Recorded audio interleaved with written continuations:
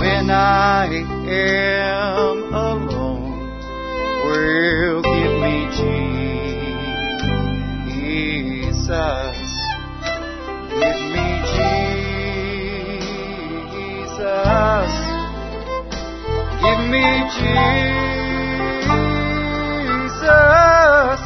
You can have all this world, but give me Jesus. Now when I am in prayer, when I am in prayer, when I am in prayer, will give me Jesus. Give me Jesus. Give me Jesus.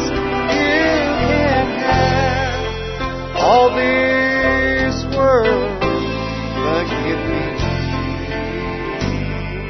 Jesus. And when I come to die, when I to die, when I am to die, give me Jesus. Give me Jesus. Give me Jesus. You can have all this world, but give me Jesus. In the morning when I rise, in the morning when I rise, in the morning when I rise, give me Jesus. Give me Jesus. Jesus, you can have all this world, but give me Jesus. One more time, let's sing the chorus. Give me Jesus. Give me Jesus. You can have all this world, but give me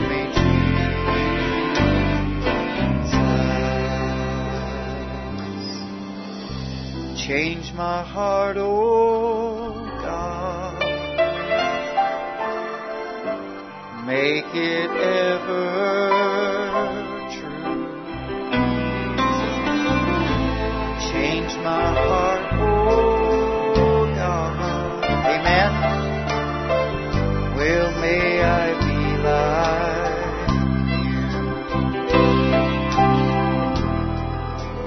You are the potter, oh, and I am the clay. Mold me and make me, Lord, this is what I pray. Change my heart, oh God. Make it ever true. Change my heart, oh God. Well, may I be like. Let's sing that again. Change my heart, oh God. Change my heart, oh God. Is that your prayer this morning? Make it ever true. Change my heart, oh God. Well, may I be like you. You are the potter. You are the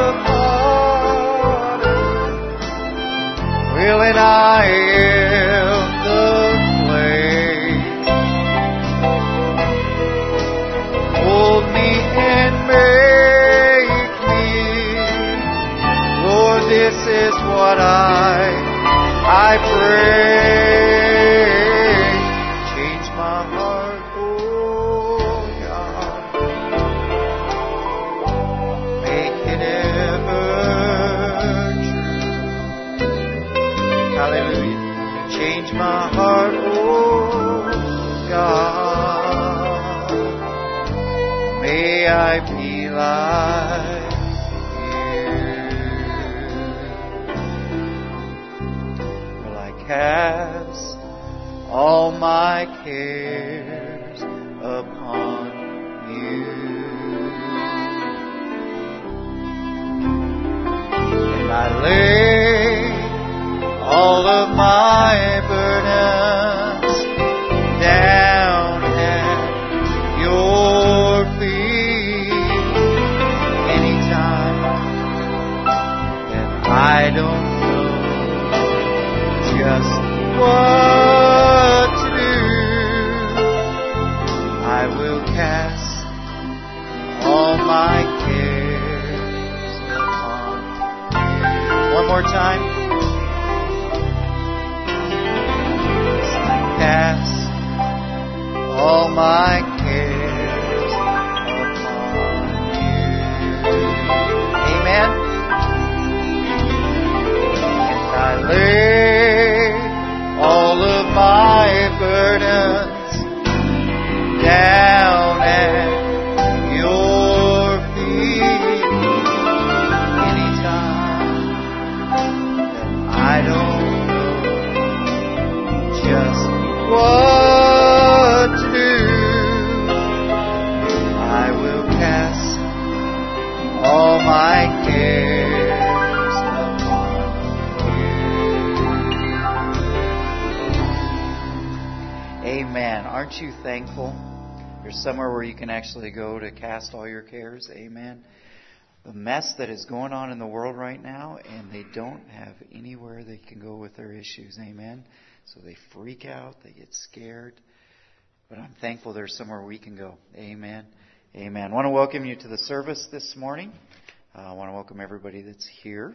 And we've got a lot of people that are streaming as well. So we want to welcome them to the service.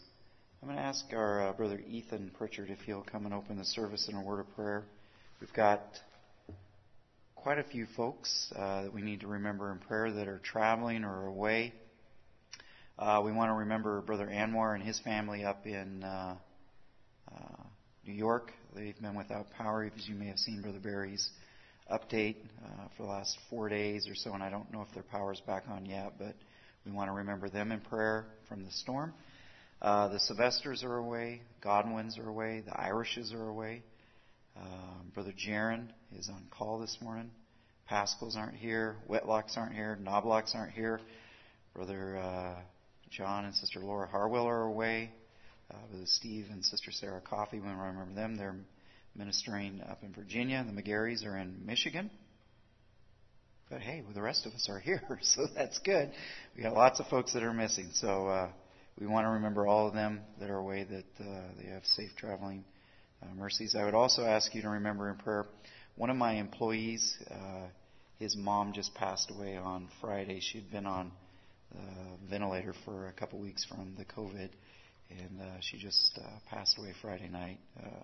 Christian lady, her husband's actually, they're ministers. Her husband's a minister, a pastor at a small church in Charlotte. So I'd ask you, of a denominational church, so I'd ask you to remember my employee in prayer and their family. If you have any unspoken prayer requests, just make it known to the Lord. I am so thankful, like we just sang, we can cast all our cares. Amen. It doesn't matter what's going on, what's happening. Amen. There's somewhere where we can go and we can hide, no matter the chaos that's happening. Amen. Whether it's in our own personal lives or what's going on in society. Amen. We always have problems, whether they're spiritual, financial, physical. Amen. We all have problems. And I'm thankful. Amen. Brother Ethan, if you'd come and open the service in a word of prayer.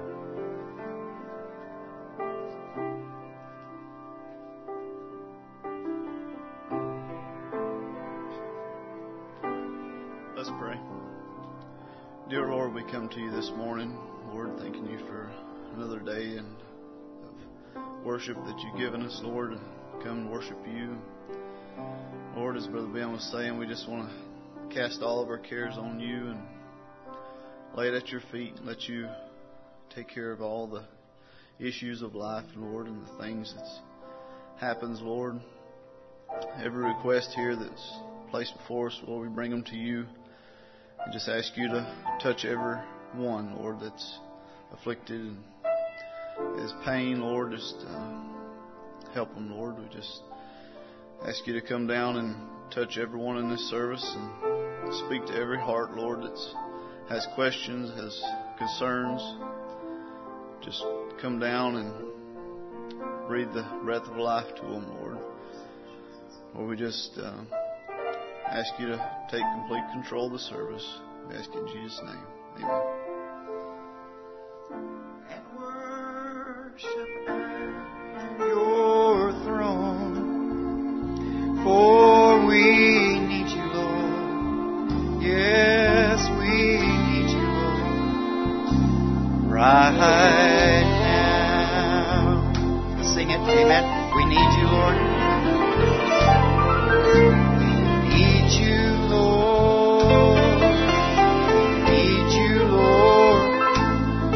Right now,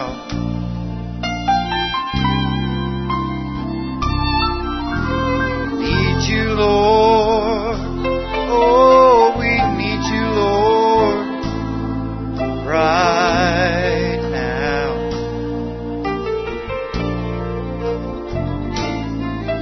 we lift our hands and bow our knees. Oh, and worship at your throne, for we need you, Lord. We need you, Lord, right now. Now let's sing it. I need you, Lord. I need you, Lord. I need you, Lord.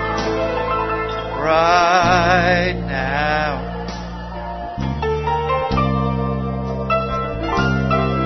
I need you, Lord. I need you, Lord. Right now,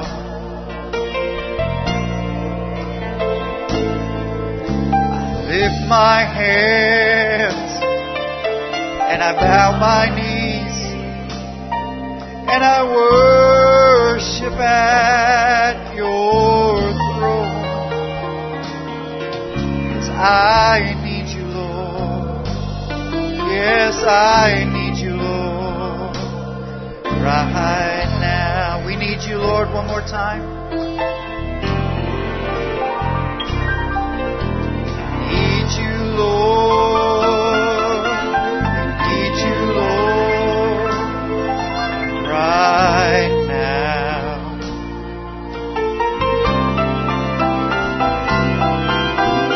need you, Lord. We need you, Lord. Right now,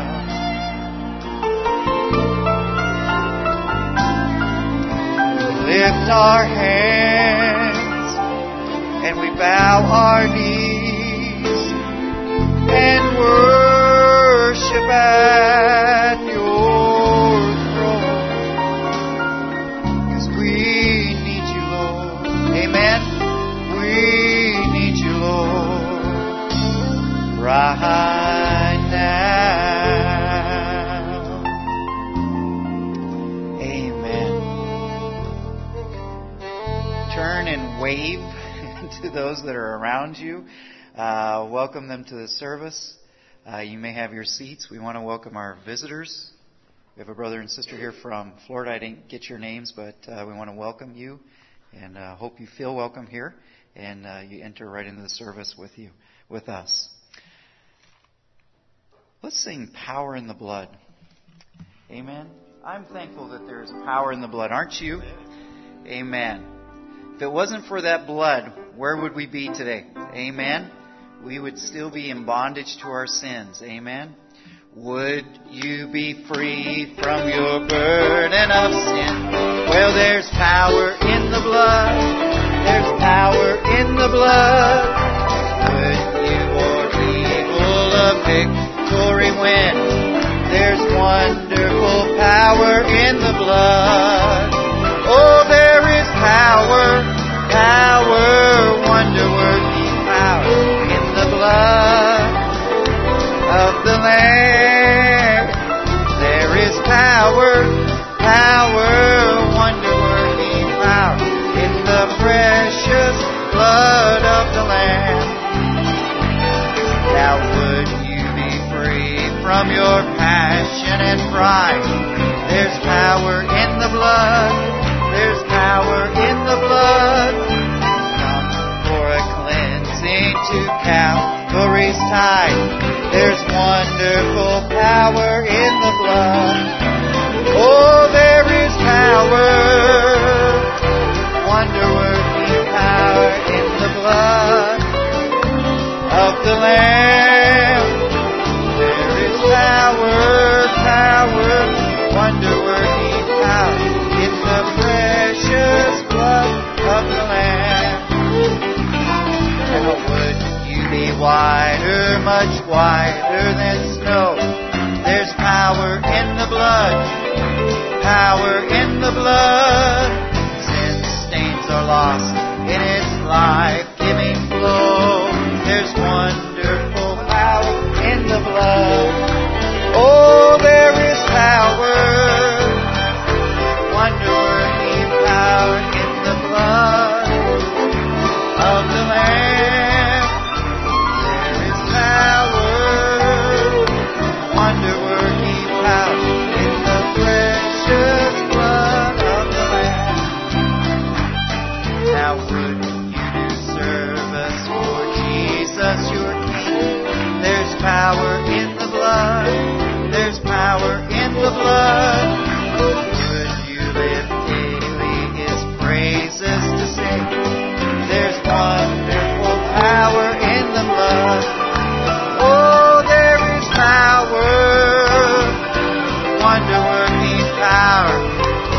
Well, in the blood of the Lamb, there is power, power, wonder-working power in the precious blood of the Lamb. Let's sing verse 4 again.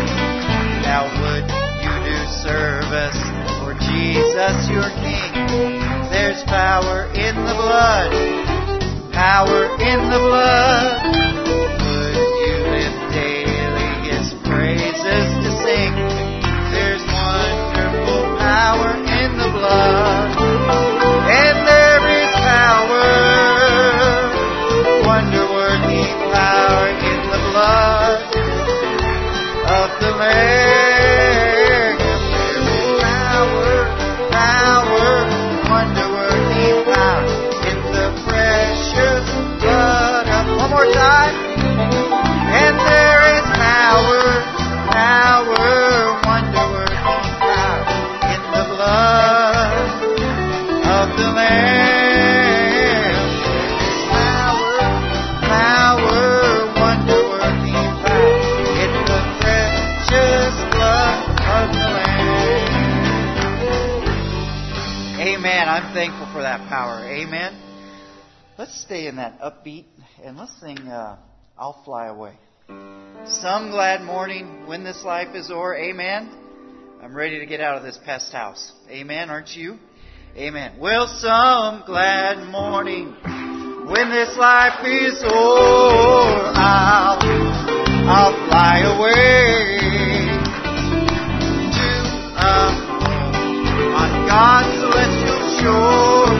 I'll fly away. Oh, I'll fly away. Oh, glory. I'll fly away. I'll die. Hallelujah, by and by. I'll fly away. Now when the shadows of this life have grown, I'll I'll fly away. Well, like a bird, when prison bars has flown, I'll fly away. Oh, I'll fly away. Oh, glory. I'll fly away. I'll not die. Hallelujah, by and by. I'll fly away. I like this verse.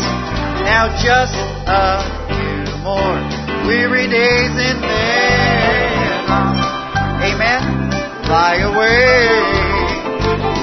We'll to a land where joy shall never end. I'll fly away.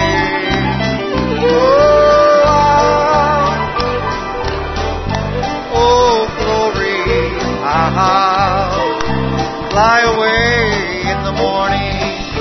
I'll not die. Hallelujah, by and by. I'll fly away. Now just a few more weary days and then I'll fly away. Well, to a land where joy shall never end. I'll fly away. Oh, I'll fly away. Oh, glory. I'll fly away. I'll not die. Hallelujah, by and by. One more time, I'll fly away. Oh, I'll fly away. Oh, glory. I'll fly away. I'll not die. Hallelujah, by and by. I'll fly away. Amen. Amen.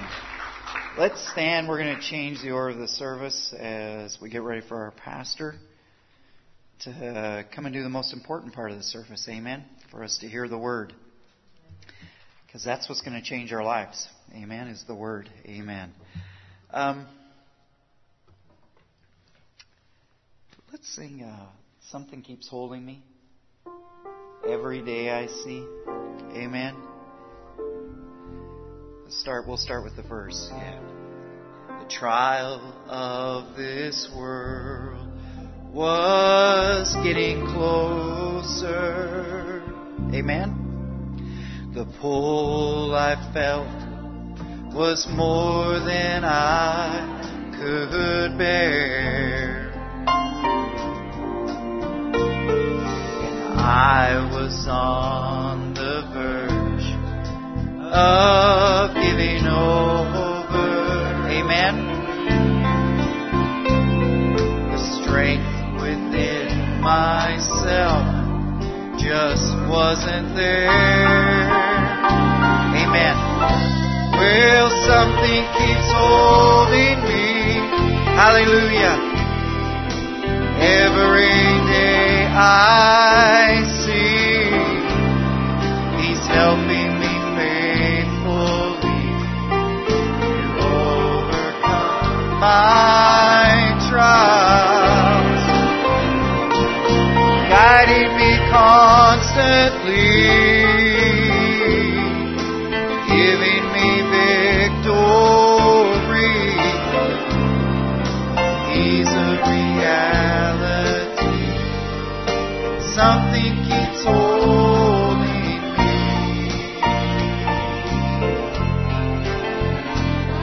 Now Satan laid before me his temptation. Will his desire to steal away my faith. But I have found inside the revelation. Thank you, Jesus.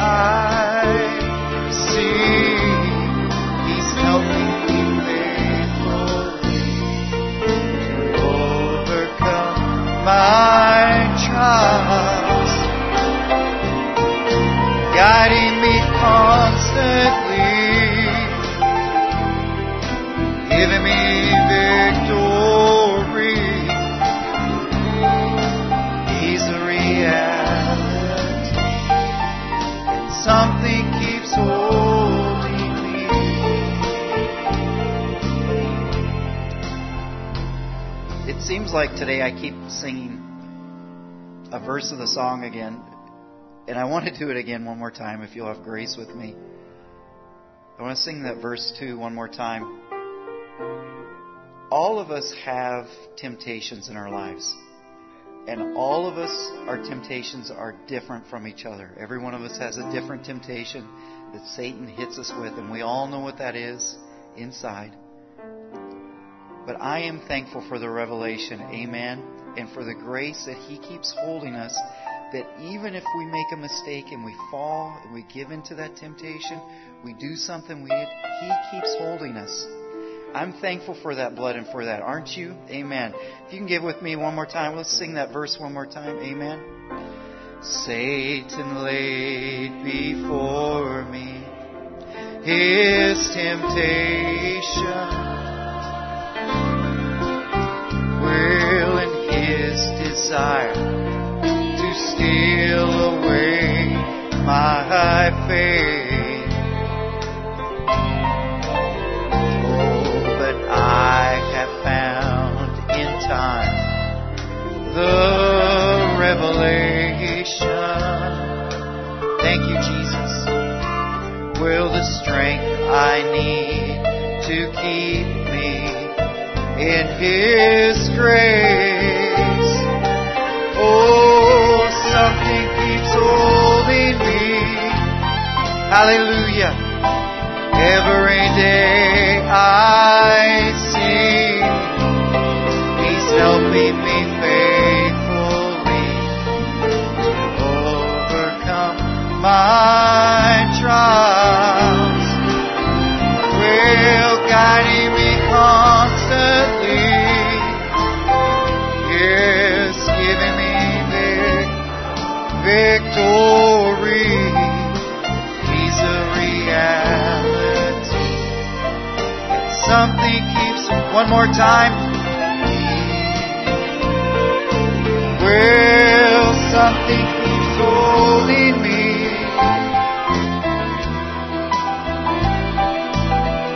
I see He's overcome my trials, guiding me constantly, giving me victory. He's a reality. Something keeps holding me. Sing it again. Yes, something keeps holding me. Every day I see He's a to overcome my trials, guiding me constantly, giving me victory. He's a reality. Something keeps holding me.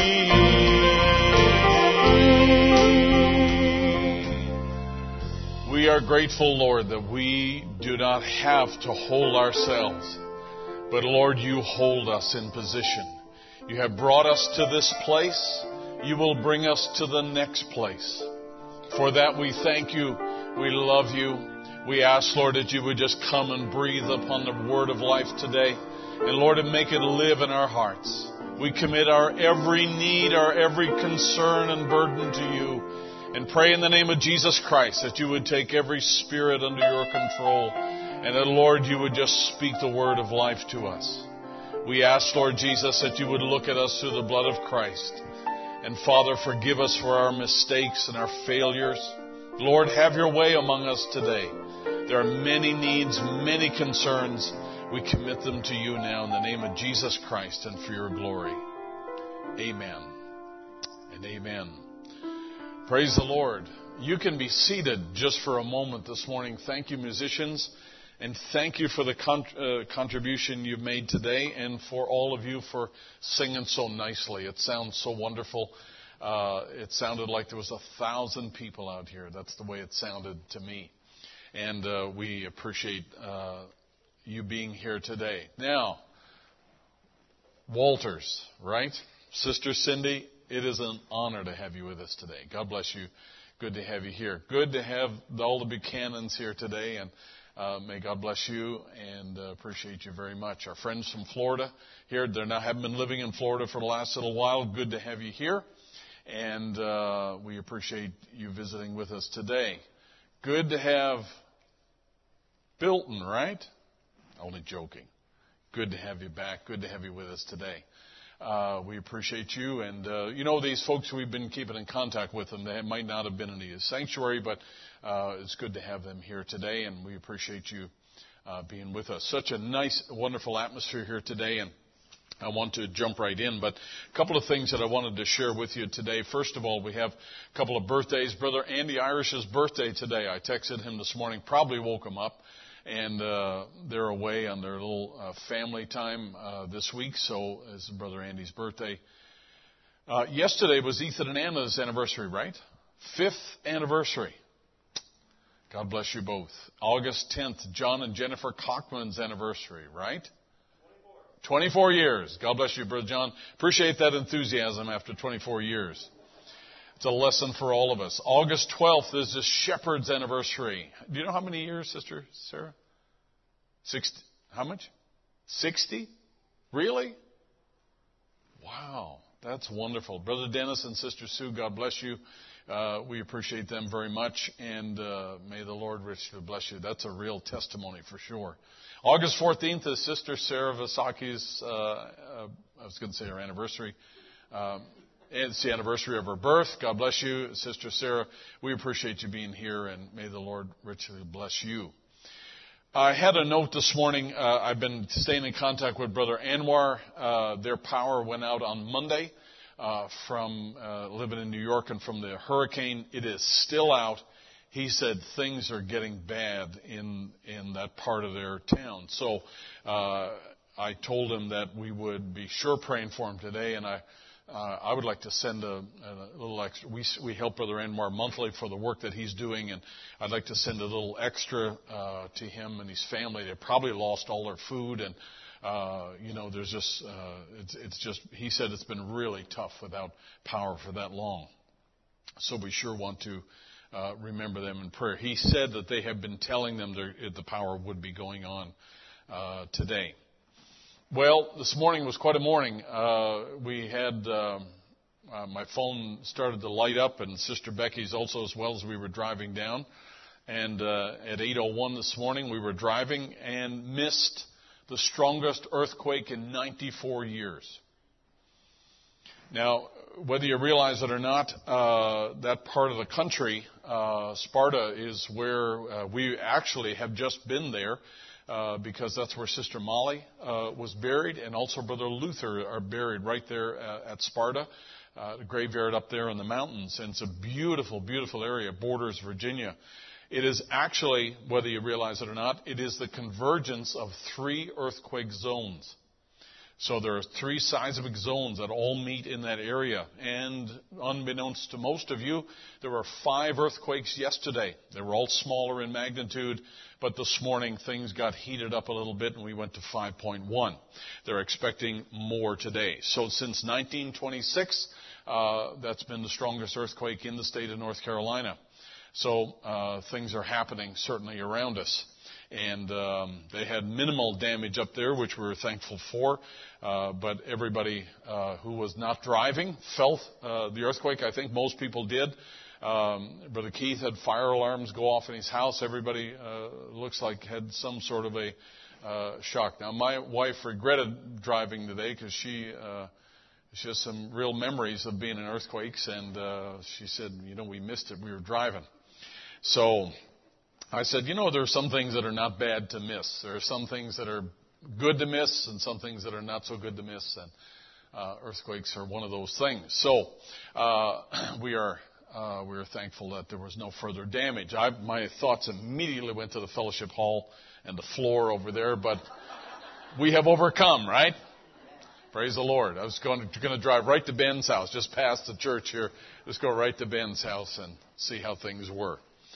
Well, let me just invite you now this morning to turn in your Bible, if you will. We're going to go to the book of Philippians. We'll have you stand one more time, and we're going to look directly into the Word of the Lord. I have got a lot of hay on my fork here this morning, and we are going to, at the end of our service today, we're going to have a little communion service, meaning that we're going to have the bread and the wine today. We're not going to do foot washing, but we're going to have it for anyone who would like to participate this morning.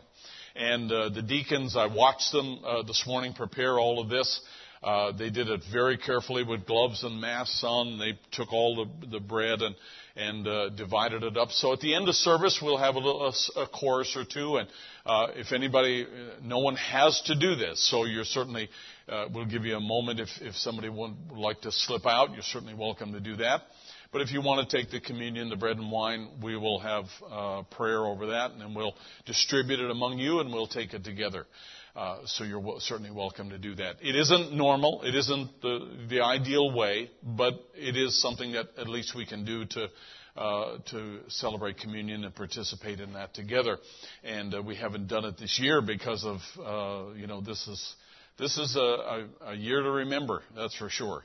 And we, Lord willing, when we get back to normal, we get those things back to normal as well.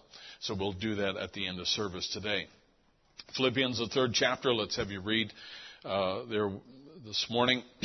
Paul writes, and he says in verse 13, "Brethren, I count not myself to have apprehended, but this one thing I do, forgetting those things which are behind, and reaching forth unto those things which are before, I press toward the mark of the prize of the high calling of God in Christ Jesus." 15. "Let us therefore, as many as be perfect, be thus minded. And if in anything ye be otherwise minded, God shall reveal even this unto you." May the Lord add His blessing. You may be seated. Now, I'm going to start this out typically this morning. We're going to look at a couple of statements from the Scripture. We're going to look at a couple of key quotes here.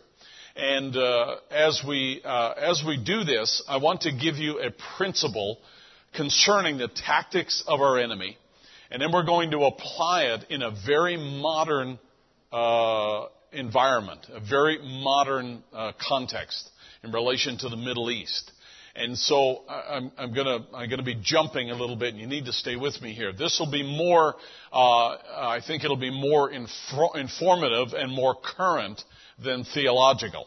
And so I want you to watch this morning, and I have a number of things that I want to share with you that are unique.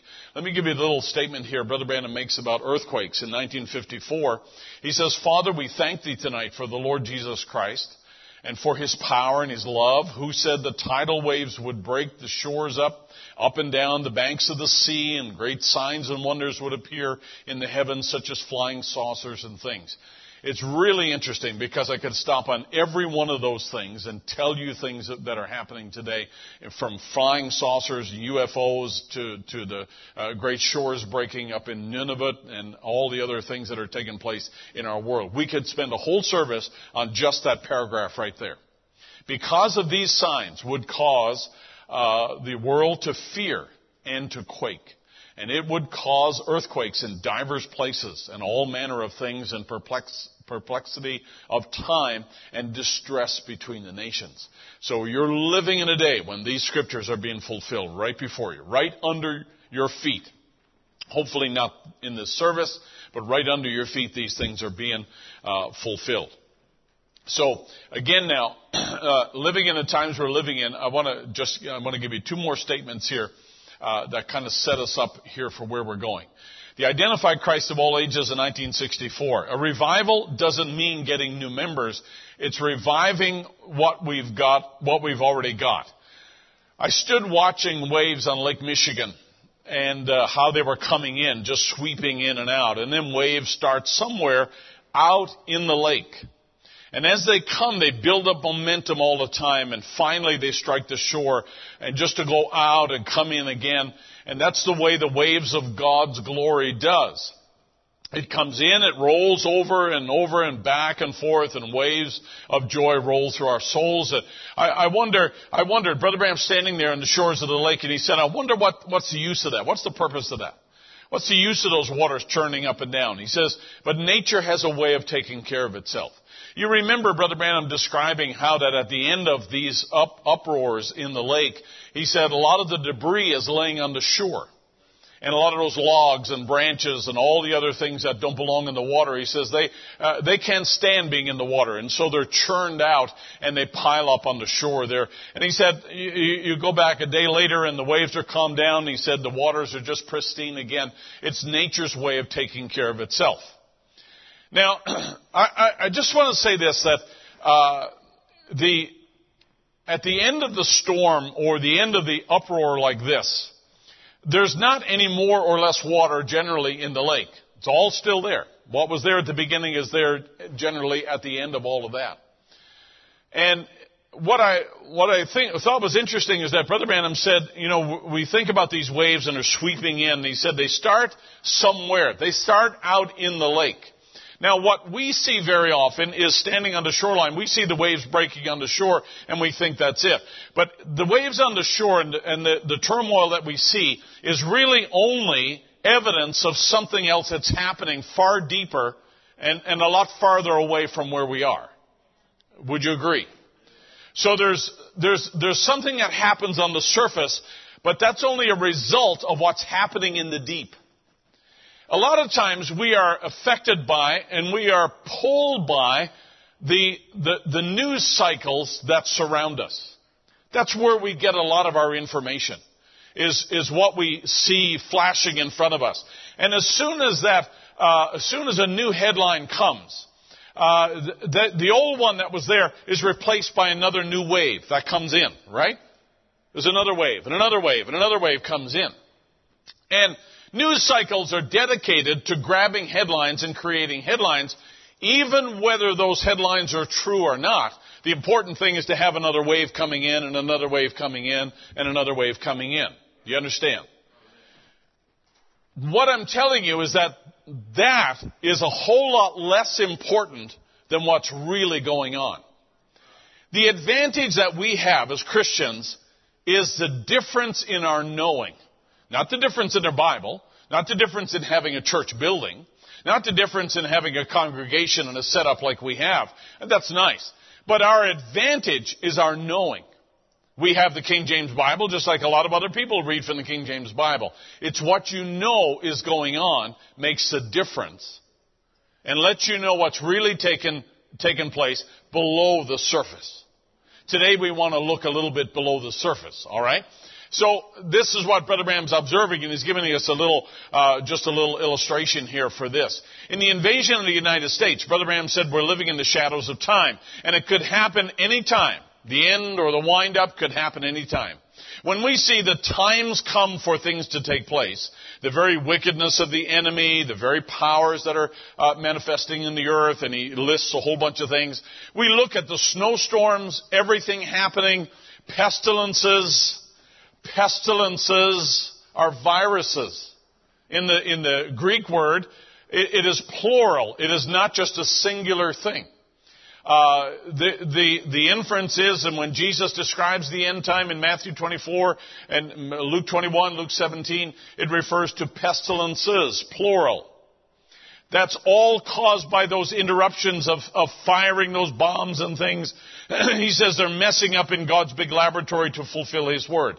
So you have nature that's doing certain things. You have man that's doing certain things. None of it is working out in our favor, in our favor of a peaceful earth, right? But they are signs that indicate to us we're living at the end time. How many would agree? So as man keeps messing in things, and our economy gets worse as a result of it, nature tries to get even, and we have all of these things that are prophesied to happen. They're not just flukes of nature, but they're actually prophesied to happen in the last day. Those are terrifying to the world, and they are a dread to politicians, but they should be signs to you that we're living at the end of things. Are we okay? Now, he says they're messing around in God's big laboratory to fulfill His Word. They're messing around in God's big laboratory to fulfill His Word. So they can mess with the weather, they can mess with, ballistics, they can mess with, diseases and all the other things that are out there.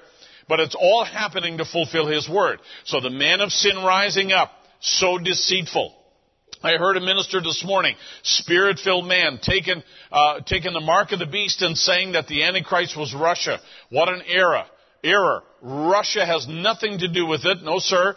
But notice in this great time that we're living, it's a warning. All of these things are warning. They're signs for us who live in this last day. Let me tell you, Satan does his best work from the back pew of the church. Forgive me for referring to you folks in the back pews. He does his best work out of sight. He's a deceiver. He hides. And he lurks. He lays in waiting. And so therefore that's the thing that is most deceptive and most troubling about him, is that he does his best work that way. In the last day though, he shows his hand. He's revealed as the man of sin. There's a power that's manifested on the earth. It's not Satan's original design to show himself in the forefront, because he is a deceiver and he hides. But in this last day, as Brother Branham says right here, he says now it all comes out, and in this great time it becomes a warning to the people of God. So there are lots of things that are happening that tell us, now what lays ahead. Now, if you were like everybody else in the world who feed on the news cycle, they would just have dread and more dread and uncertainty to look forward to. We are not that way. Let me give you a scripture that you can hang on to in Psalm 73. David writes, "Nevertheless, I am continually with thee. Thou hast holden me by thy right hand," by thy power, by thy right hand. "Thou shalt guide me with thy counsel, and afterward receive me to glory." Let me give you another version of that same psalm. "Yet I still belong to you. You hold my right hand. You guide me with your counsel, and leading me to a glorious destiny." And all the bride said, what we have is a glorious destiny that lays ahead for the people of God. And that's what I want to talk about today, is how that all of these events that take place in the world, they have to happen in order to fulfill the prophecies about our time. But remember, at the end of that, the end result is that God is going to take His people to a glorious destiny. The destiny for the rest of the world is not so glorious. It is a violent and a tragic place to be, which is the tribulation. Now you got to remember, and I'm not trying to scare anybody, I'm just telling you what the book says, is that there are only two destinations for Gentiles when this is all over. The glorious destiny that David is referring to, which is, the kingdom of God and our place in it, and the wedding supper and the millennium, or tribulation on this earth. There's only two places that we can go. And that's why it's a great thing. Somebody wrote me this morning and they said, "Wow, Dad, I expect the church to be filled today after the earthquake that we had." Let me tell you, that will happen. We will have people, who inquire about that and so forth. But I will tell you something. God has stirred His bride long before now. Get our attention and let us know that we need to be in the right place. Now, I trust and pray that if there is a last seed out here somewhere, that they'll find their way to this church or some church that preaches the truth, so they can have what they need in order to get out of here. You don't need to have years and years and years and years sitting in a message church. But what you do need to have is a new birth experience. And you have to be foreordained of God to be in this body change that's laying ahead of us, that brings us to our glorious destiny. You have to have that. That's for sure. And no church can give you that. That's something that God foreordained from before the foundation of the world. But this is what David realizes, that as we read on the rest of the psalm here, he says, "Whom am I in heaven but thee?" In other words, where can I turn? Who else can I lean upon? Where else can I go? We can all answer that question easily. "And there is none upon the earth that I desire besides thee. My flesh and my heart faileth, but God is the strength of my heart and my portion forever." Thank God we have a place to turn, like Brother Ben was saying this morning. Now, there's also I'm just preambling a little bit. There's a proverb here that I want you to turn to, if you don't mind, because you need to mark this one if you have your Bible with you. Proverbs 24 and verse 13 and 14. Now, I wanted to research this even more. I have I have lots and lots of references that I use, and I go back and look at what Brother Branham said about things, and I look back in the original Hebrew of these words and some of the trusted commentaries. And Solomon writes these words. He says, "My son, eat thou honey because it is good. Partake of the things that are good. They're just good for you, and you should partake of them." and I always think about this. I wonder, should I be eating more honey? I wonder that sometimes, I think I might. But either way, let's keep our minds on the lesson now. Think spiritual here. "My son, eat thou honey because it is good, and the honeycomb, which is sweet to thy taste. So shall," in other words, this next verse now connects to that one. "So shall the knowledge of wisdom be unto thy soul. When thou hast found it, then there shall be a reward, and thy expectation shall not be cut off." So without going into a lot of explanation, where there is wisdom, there's a perception of the right outcome. And your expectation shall not fall or shall not fail. There's a correct understanding of the end of things, or the expectation we have about the conclusion of things. And it will not be cut off. It will not fail. And this is what Solomon is saying. There are some things that God has given to you. Feed on those things. Take them in because they're good for you. In the same imagery that we have at the end of the book of Revelation, when John takes the book and eats the book, and he said in his mouth, it's as sweet as honey. Remember that? Take it because it's good. It's a good thing. And with that wisdom that comes with taking in the Word of God, there's a perception or an understanding of outcome. Are we okay? With wisdom that God gives, there comes built in with that an understanding of how things are going to end. An understanding of the end of things. And what Solomon is saying is that your expectation will not be cut off. In other words, it'll not be taken from you. It'll not be different than what the wisdom of God declares. So in other words, I believe this, that in this last day, God cracked off a great big piece of honeycomb and reserved it for the last days and gave it to the bride of Christ. How many would agree that this message is a sweet thing that comes from God? And when you take it in, there comes with that an awareness of the end of things, of the conclusion of things. And that expectation that comes from God is not a deception. The rest of the world is steeped in deception. Isn't that right? You remember when they asked Jesus and they said, when shall the end be and the sign of the end, and when should all these things come to pass? And he says, take heed that no man deceive you. The end of things is going to be characterized by deception. But the wisdom you get from God will not deceive you. It will not lead you astray. 2 Thessalonians chapter 2, where Paul writes that day shall not come unless there come a falling away first. And the whole world lies in deception. It lies in darkness. Isn't that right? They really don't know what's going on. They really don't know what's next. But the wisdom that God has given to us has prepared us with an expectation for how things are going to come out. And you know what? It's going to happen. So take the good thing in. Eat it and enjoy it. And don't substitute something else in there. Take the thing that is good that God's given you and watch what comes with it. We are not aware of the times. We are not possessed with the right interpretation of the times because we're smarter than other people or we're wealthier than other people. That has nothing to do with it. Our knowing is different.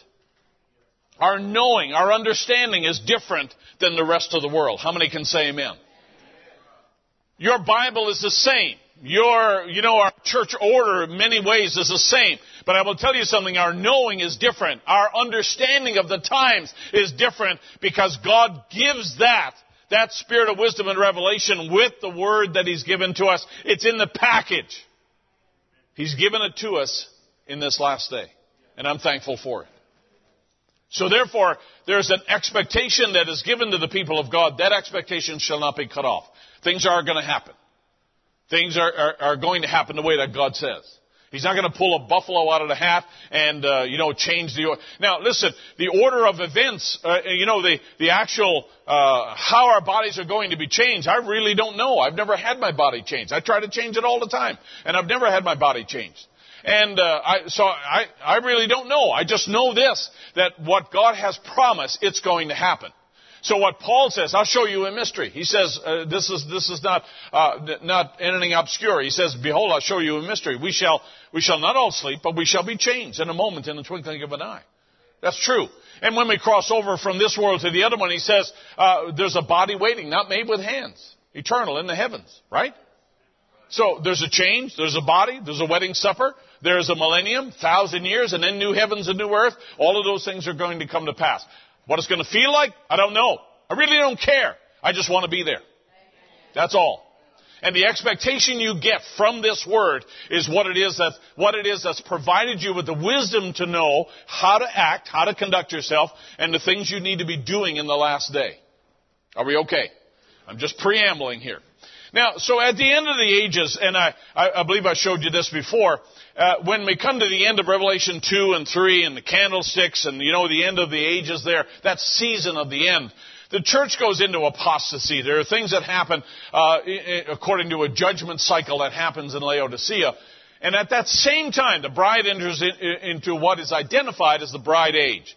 It's concurrent with Laodicea. They go on at the same time. It is a time when the rapture cycle begins, and our view turns towards eternal things rather than, the tribulation by God's grace. And there's a cycle of restoration that begins in the earth to move Israel back into her place and to prepare for those two prophets that rise up, and you'll find all of that in Revelation chapter 11. At that point is when the Antichrist rises and he begins to show himself. He shows his hand. He's identified by the word that comes out of the mouth of the Lord, and he is someone who, in a sense, he's working to bring the entire world under his domain, under his control. When he fully manifests his power, when he takes his place, you and I don't want to be here, and by God's grace, you and I won't be here. I'm doing everything I can to provide you with everything you need to not be here.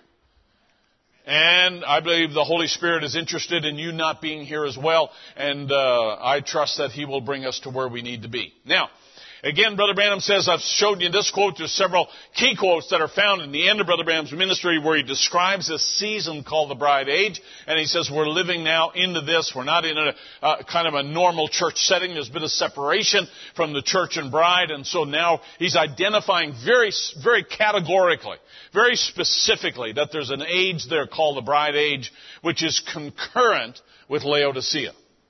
Are you following me? Okay? So at the same time that the bride is enjoying the manna that God's got for her, Laodicea goes into darkness without oil for their lamps. Right? Matthew 25. There is, according to Zechariah, there is darkness, and Isaiah 61, gross darkness which covers the earth, darkness which covers the earth, and gross darkness which covers the people. All people are not in darkness. By God's grace, we're not.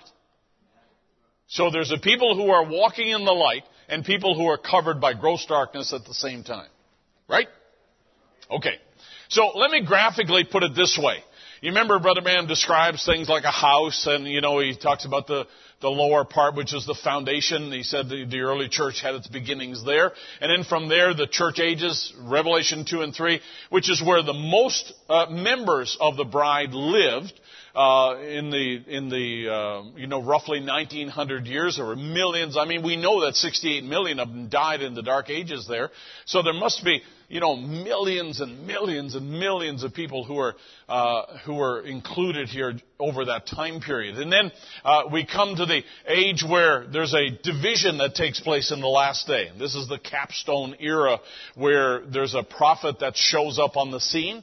God vindicates that prophet. And there's a cry, come out of her, my people, and come up hither into a place now where God loosens the seals from the book and reveals the entire book to the people of God that are on earth at that time. God doesn't give it to me. He takes the seals off, gives it to a prophet. Prophet comes out and says, I didn't know I didn't know more than anything what that first seal was until he came in the room and showed me what it was. He said, I know nothing more about the second seal and nothing else. He said, we'll just trust that tomorrow he'll do the same thing. And he did. And from the opening of those seals, all the mysteries of God came out, tied together all the loose ends through the ages. And then from there, things have unfolded and revealed themselves through time since then. Right? We're a very blessed people. And then we find ourselves living in the last of the bride age, and this is the end of the Gentile dispensation. And so the last thing now that we're looking for is not another prophet. We're not looking for Joseph Branham all of a sudden to put a crown on and step out in front of everybody, and all those silly things that are out there. We're not looking for that at all. What we're looking for simply is the catching away of the bride of Christ. That's what we're looking for. We're not looking for some super minister to come or some super set of sermons that have come. I believe what we need to change our body is here. We just need to get out of the way and let the winds of revival sweep through the church and quicken what God has already given to us. The honeycomb that's already there. Go ahead and eat it. Go ahead and eat it. That's what David said. Eat it and watch what comes with that. The understanding of God's Word and the understanding of the times that we live in. So it does not rest in personalities. This is not about us ministers. This is about Christ. This is not about who's got the biggest church. This is about Christ. This is not about who's doing the most mission work. It's about Christ. Are we okay? And so that's what's important in the last day. But I'm a graphic person, so I just like to look at it that way. I have heard, but now I see. The elected of God seen it in Noah's time, Moses' time, Jesus' time, the apostles' time. The elected of God seen it in Moses' time. They caught Moses' message. They caught Noah's message. They caught Jesus' message, and so forth. The elected always see it, because my sheep hear my voice. The elect always see it. Because that was the seed that was on earth when this inspiration was poured out. If God's doing something, there has to be a seed or a people on the earth to receive what God's pouring out.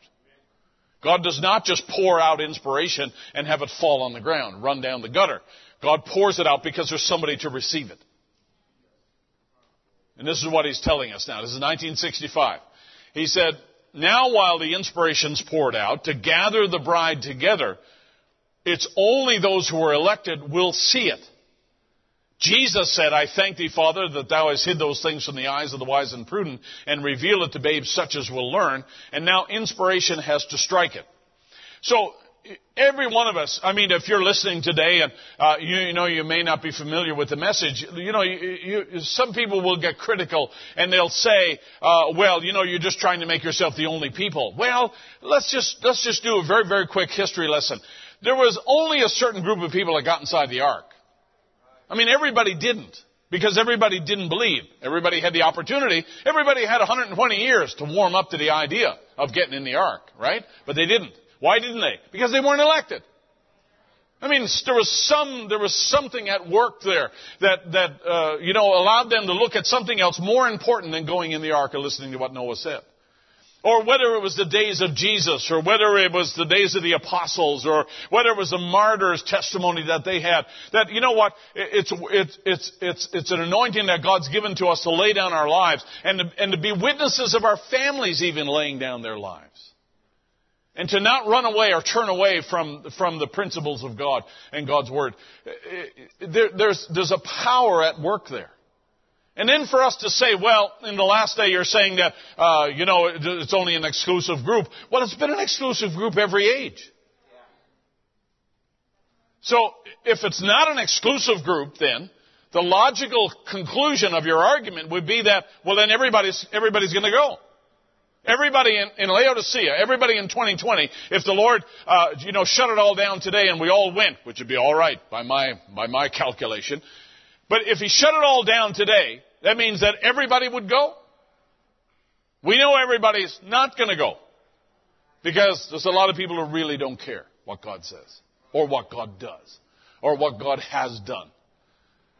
But there's an elect people who catch what God says because that seed is laying there, and there's an inspiration for them that is poured out and gives them an understanding of what takes place. I'd say this to you that are here, and I trust every one of you are that seed he's talking about. I would give you this instruction. Eat the honey. Honey is good. Eat it. God provided, eat it.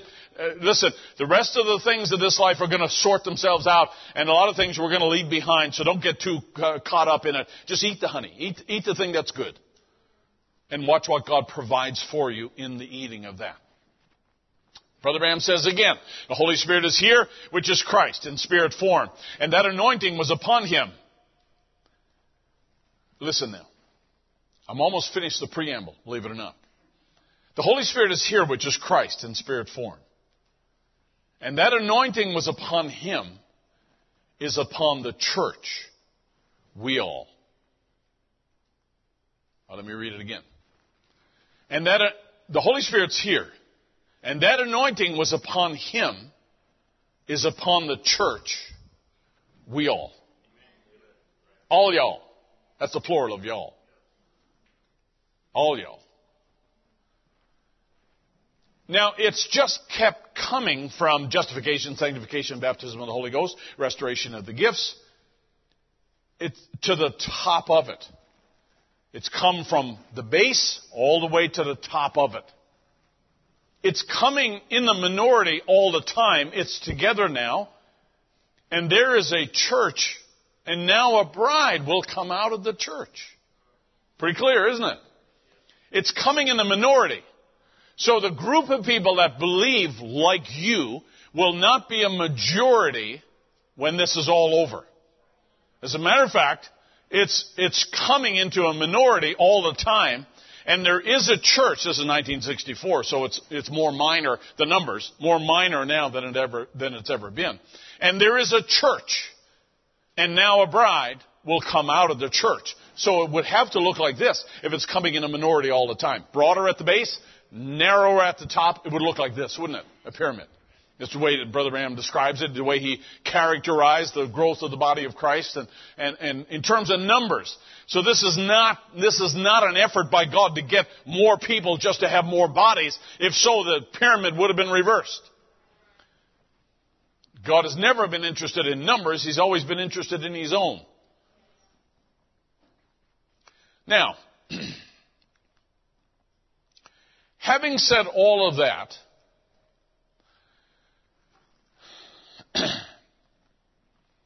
Brother Branham tells us, he said,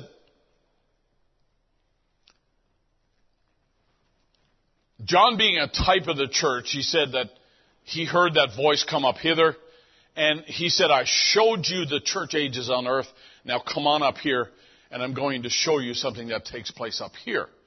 And the seals being opened and so forth. Christ had left the earth then, he had gone up into glory, church ages was through, and showed that his spirit was finished here. And he had gone into glory, was calling for John to come up. And he placed, and he showed him what else was going to take place. So this is all it is, I'm just showing you the scenario that takes place at the end of the ages. Now, let's talk for a little bit about the tactics of the enemy. Now here's where, if you have your Bible, if you don't mind, turn to Nehemiah chapter 13. And I'd like to read a little passage here with you. Nehemiah chapter 13. This is the end of the book of Nehemiah. Nehemiah is doing the work of restoring the walls and the temple, and with Ezra and all the others that are involved there.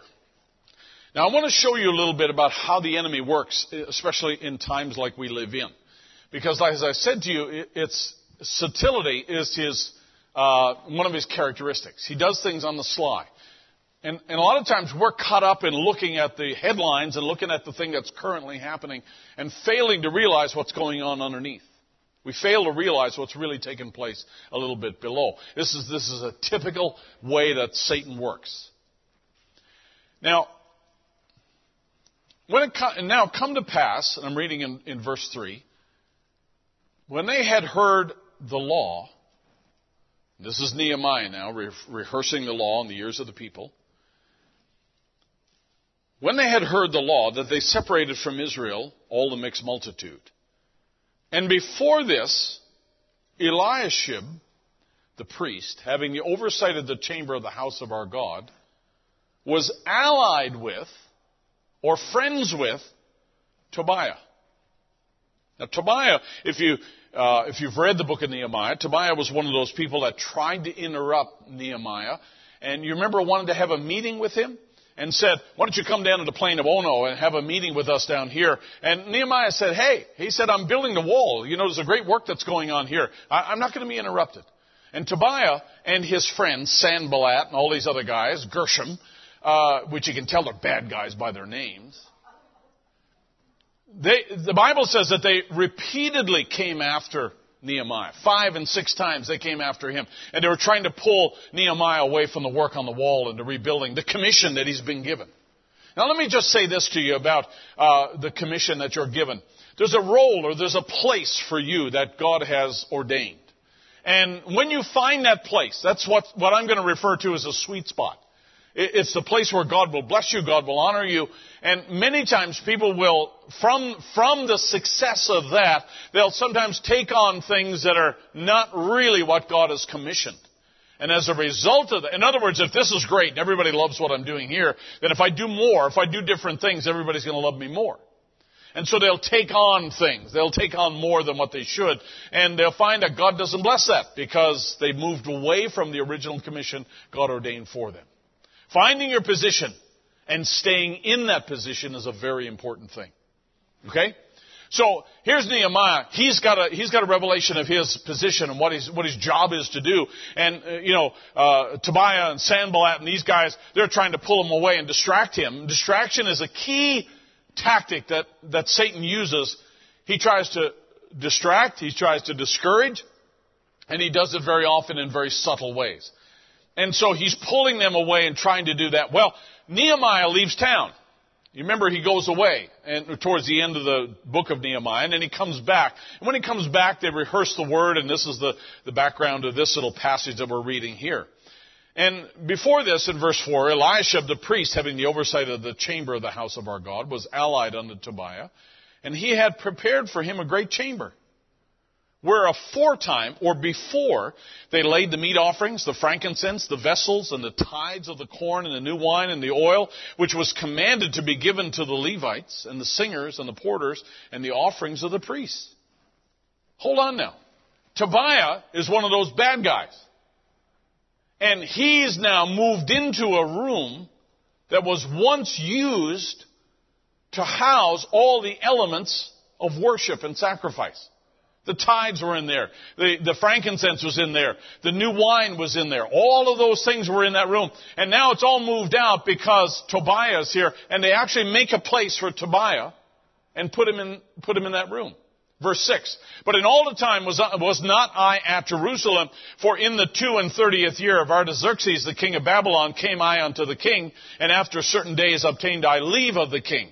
And I came to Jerusalem and understood of the evil that Eliashib did for Tobiah in preparing him a chamber in the house of God. An enemy of the people of God has now got a room in the house of God. And it grieved me sore. Now, Nehemiah wasn't a passive kind of a guy. You wouldn't want him to be your pastor. You wouldn't want him to be your deacon either. Therefore, I cast forth all the household stuff of Tobiah out of the chamber. He actually picks up his stove and his refrigerator and his ironing board and he tosses it all out in the parking lot. And he says, get out. You don't belong here. Then I commanded, and they cleansed the chamber, and thither brought I again the vessels of the house of God with the meat offering and the frankincense. Listen to what I'm going to tell you. Whenever you stop the right kind of worship, somebody's going to move in right away. There's never a vacuum. Satan does not allow a vacuum to occur.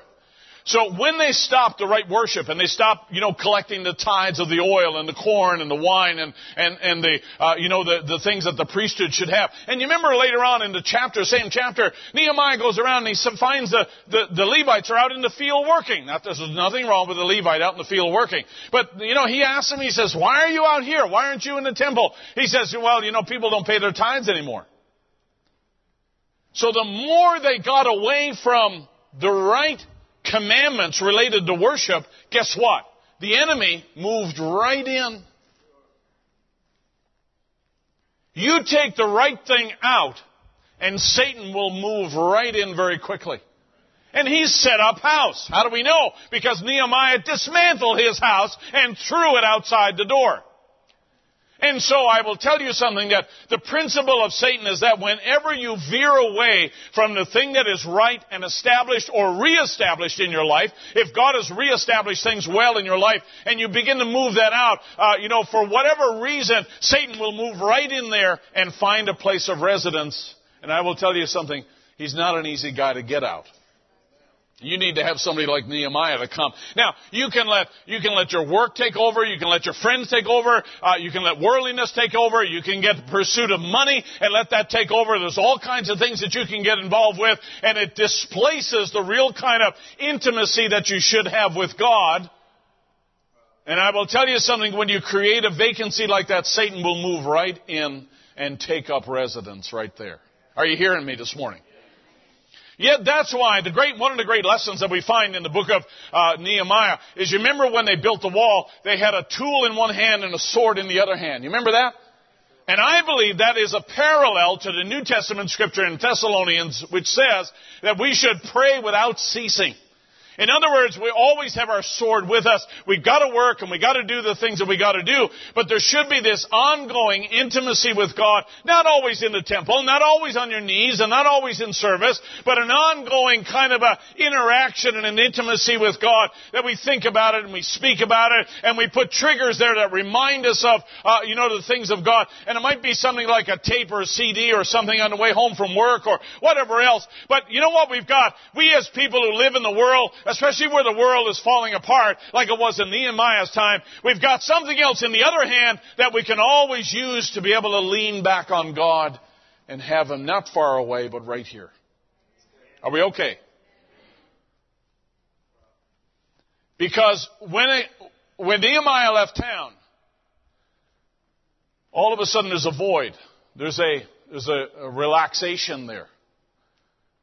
That's why, Satan will try to take advantage of whatever happens. Like if there's a virus comes to town and all of a sudden now people are not meeting like they normally would, there can be a relaxation of standards. There can be a relaxation of things here. And we got all the excuses in the book.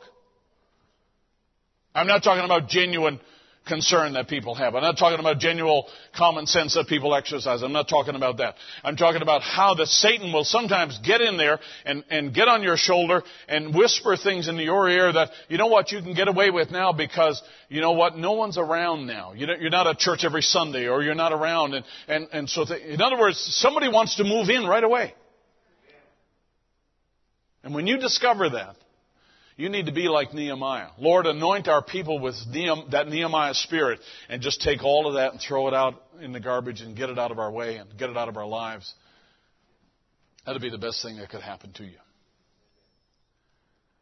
So Satan's tactic is that when people are looking another way, he just moves right in. Paul writes it this way in the New Testament. He says, to whom, listen now, 2 Corinthians, to whom and he's talking about, this is the subject of the conversations about forgiveness here. To whom ye forgive anything, I forgive also. For if I forgive anything, to whom I forgive it for your sakes, forgave I it in the person of Christ. In other words, the reason I forgive is because I know how much Christ forgave me. And so therefore, if I don't forgive you, then I won't be forgiven. So I want to be forgiven. This is Matthew chapter 17. You can go read it. Lest, because if you don't forgive, Satan should take advantage of us. But we're not ignorant of his devices, his tactics. Forgiveness or a lack of forgiveness can be a real trap for people, because they can feel like, well, I didn't do anything wrong. Somebody did something wrong to me. And it can be simply a mental perception. And Satan will anoint our thoughts, and he'll anoint us to think things about people that aren't even true. But if Satan's behind it, there's an evil purpose there. Are you following me this morning? But Paul is saying we're not ignorant of his devices. So in other words, if you've got to make something right, you should go do it. Paul says we're not ignorant of his devices, so we're going to go do it. We're going to not let Satan get a foothold here. We're going to act on that. We're going to do that. Hey, it might be embarrassing, it might be uncomfortable here, but we're going to make that right. Because you know what? If we don't, Satan will get in there and start giving us another perception. He'll give us another thought, and that thought, I'll guarantee you, will be contrary to the Word of God. 2 Corinthians 11, but I fear lest by any means as the serpent beguiled Eve through his subtlety, so your mind should be corrupted from the simplicity that's in Christ. That's a device of Satan. What he said to Eve made sense, made logical sense. What he said to Eve was convincing enough to draw her in without even making her feel like she was doing something wrong. It was only after the fact, after Adam got involved and all the other things that happened there, that the fig leaves came out. But when Eve committed the wrong with Satan, she never went and found a bunch of fig leaves and sewed up a dress and showed it to Adam and said, how do you like my dress? Does it make me fat? You understand what I'm saying? That when Satan painted it in such a way, Satan painted it in such a way that when she did it, she didn't even realize she'd done something wrong. And here she is, willing to bring Adam into that as well, and they don't even realize that they've done anything wrong whatsoever. And that's Satan's tactic, is to paint it in such a way that it looks like it's kind of a normal thing to have happen. And that's what he does. He works in the thought realm. That's his domain, right? Is the mind. And so therefore, that's what he's good at. It's a trap. That's why, as we said, we should pray without ceasing, that we should make sure that we keep that sword in our hand. Our text, brethren, I count on myself to have apprehended, but this one thing I do, forgetting those things which are behind and reaching forward unto those things which are before, I press toward the mark of the prize of the high calling in Christ Jesus. So I'm going to press, and that word press, as we mentioned before, it means it's an aggressive word, and it means to go after something in a hostile manner. It means to go after something with a passion, with a vengeance, with a determination that nothing's going to stop me. And if you get in my way, I'm going to go over the top of you. And this is what Paul is saying, that, you know what, there's nothing else. I don't want to have anything else hanging on to me. I want to make things right. I want to get things right. I want to be right with God. And I want to make it into heaven. I want to make it into glory. And so therefore I press. That's the word that he's using. Metaphorically, in the bottom of the screen there, it means to pursue or to seek after eagerly and earnestly, to endeavor to acquire. We're going to acquire this. We're going to grab a hold of it. And we're not going to let go. That's going to be our determination.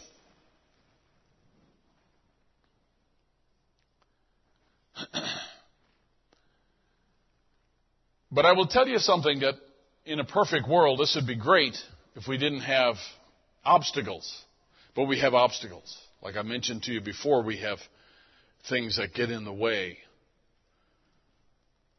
We have problems. We have an enemy. We have a world that's falling apart. So to try to do anything for God is a difficult thing. You have all kinds of things that get in the way. And there's a lot of fear in our world. There's a lot of fear. Because people don't know what's coming. They don't know what's next. Now, let me just quote a little from an article that I received. And I printed out this article so I could take it here. And this is something that it really surprised me. It really kind of shocked me when I read this. This was from a very trusted source, very trusted website, and it outlines some of the things that are happening in the Middle East. Now, the Middle East is important for us because a prophet indicated very often, he said, if you want to see what's happening in the church, you look at the women. He said, if you want to see what's happening in the world, look at the Jews. In the timeline, look at the Jews.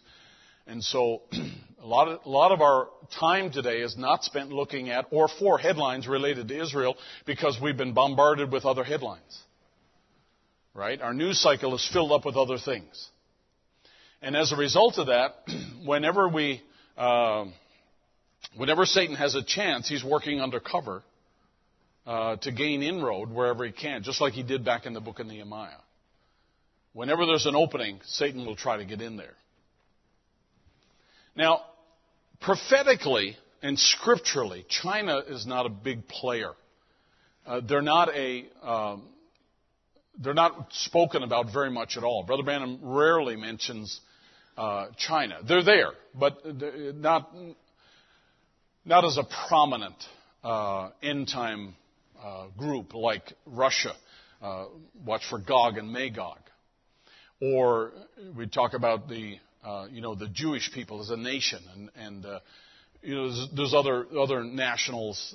Revelation chapter 13 speaks of America without identifying the word America, but it identifies America. And so there's specific nations that are mentioned.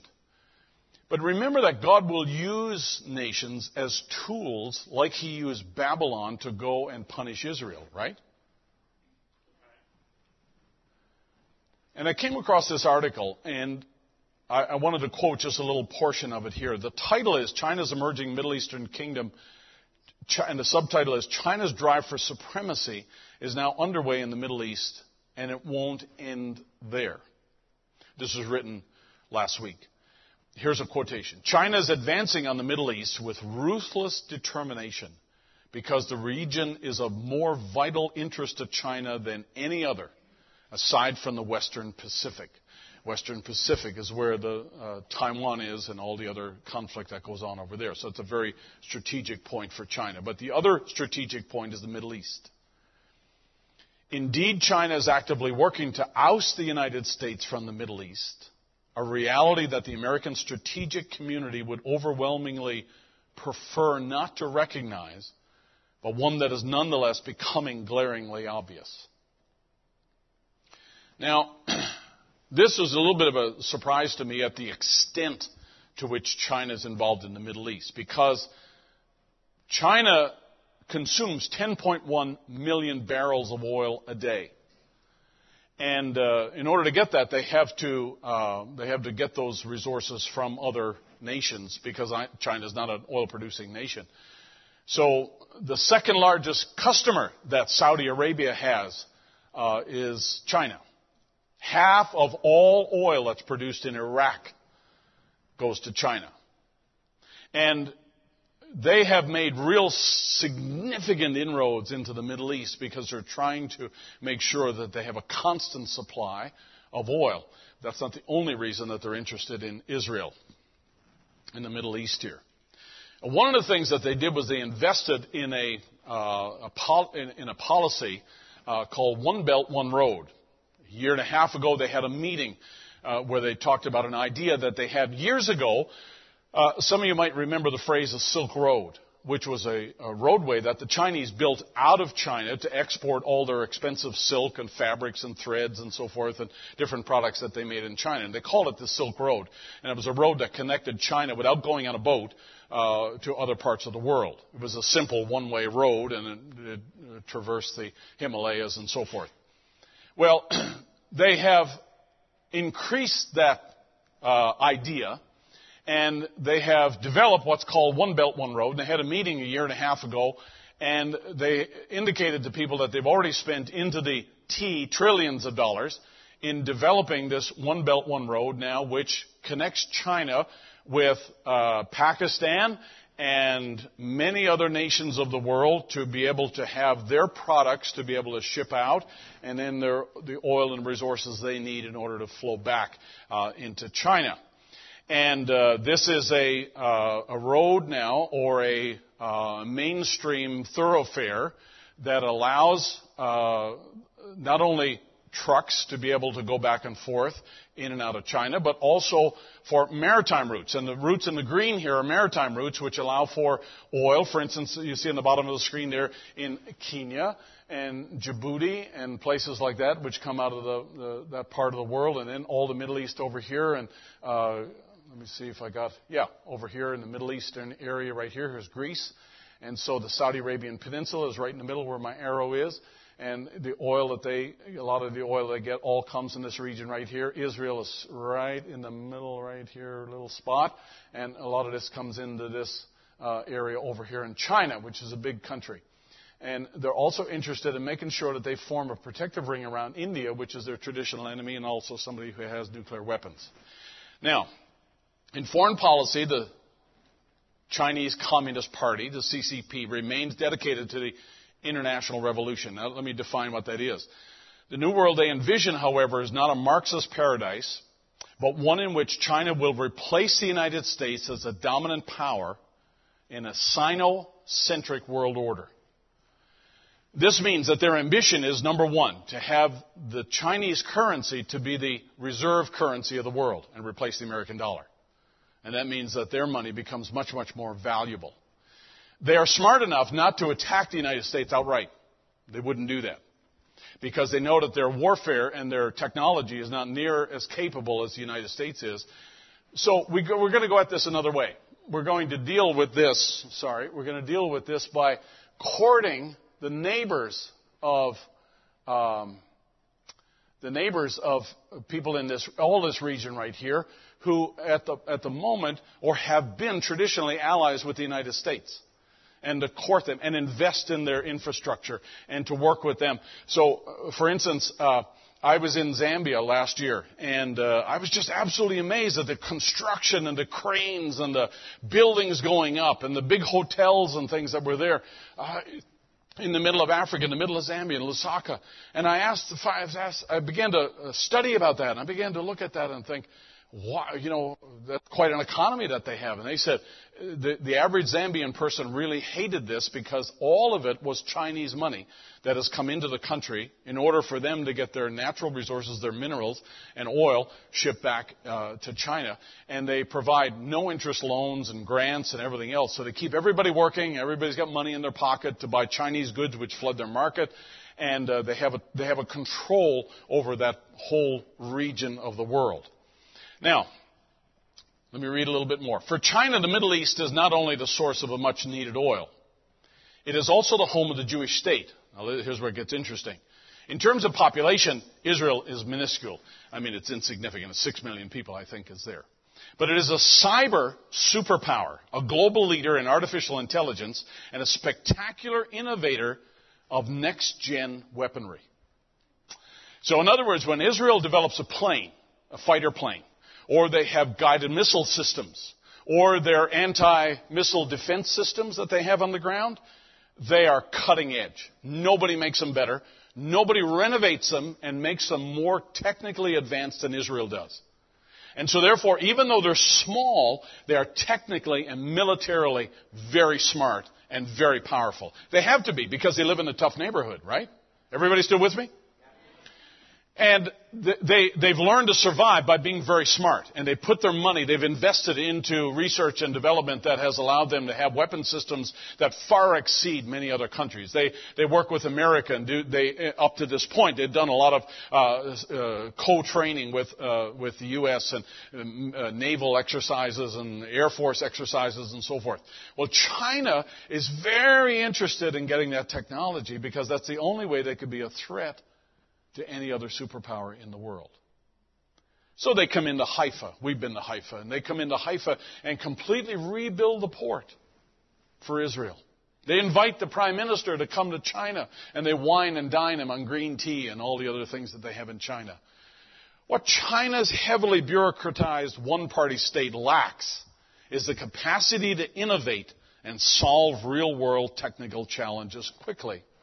Israel has in spades, along with the unique ability to see inside and understand the capacity of American techno-military complex.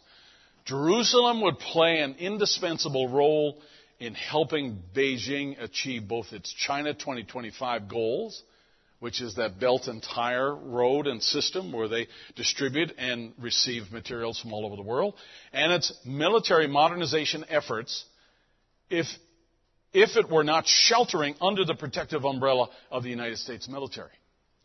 So therefore, China always has a motive. They always have a motive to become involved in a nation or an area. Their partners in all of this, interestingly enough, is Russia. And between Russia, China, and Iran, they have kind of a triangle formed where they do lots of things, and China's in the background, and in a very real sense, they are neutral against the United States. But the motive is that they want to develop a reserve currency. They want to have power and influence. They want to have a continuous supply of oil.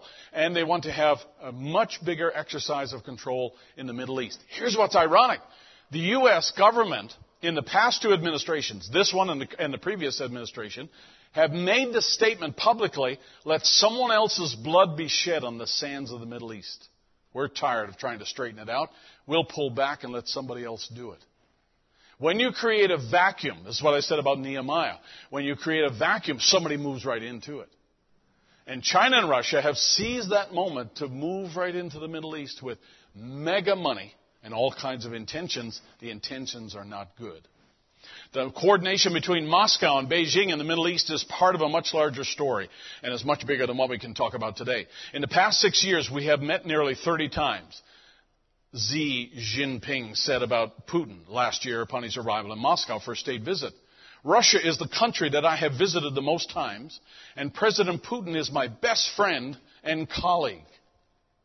For his part, Putin replied that the Chinese-Russian ties had reached an unprecedented level and described the relationship between the two countries as global partnership and strategic cooperation.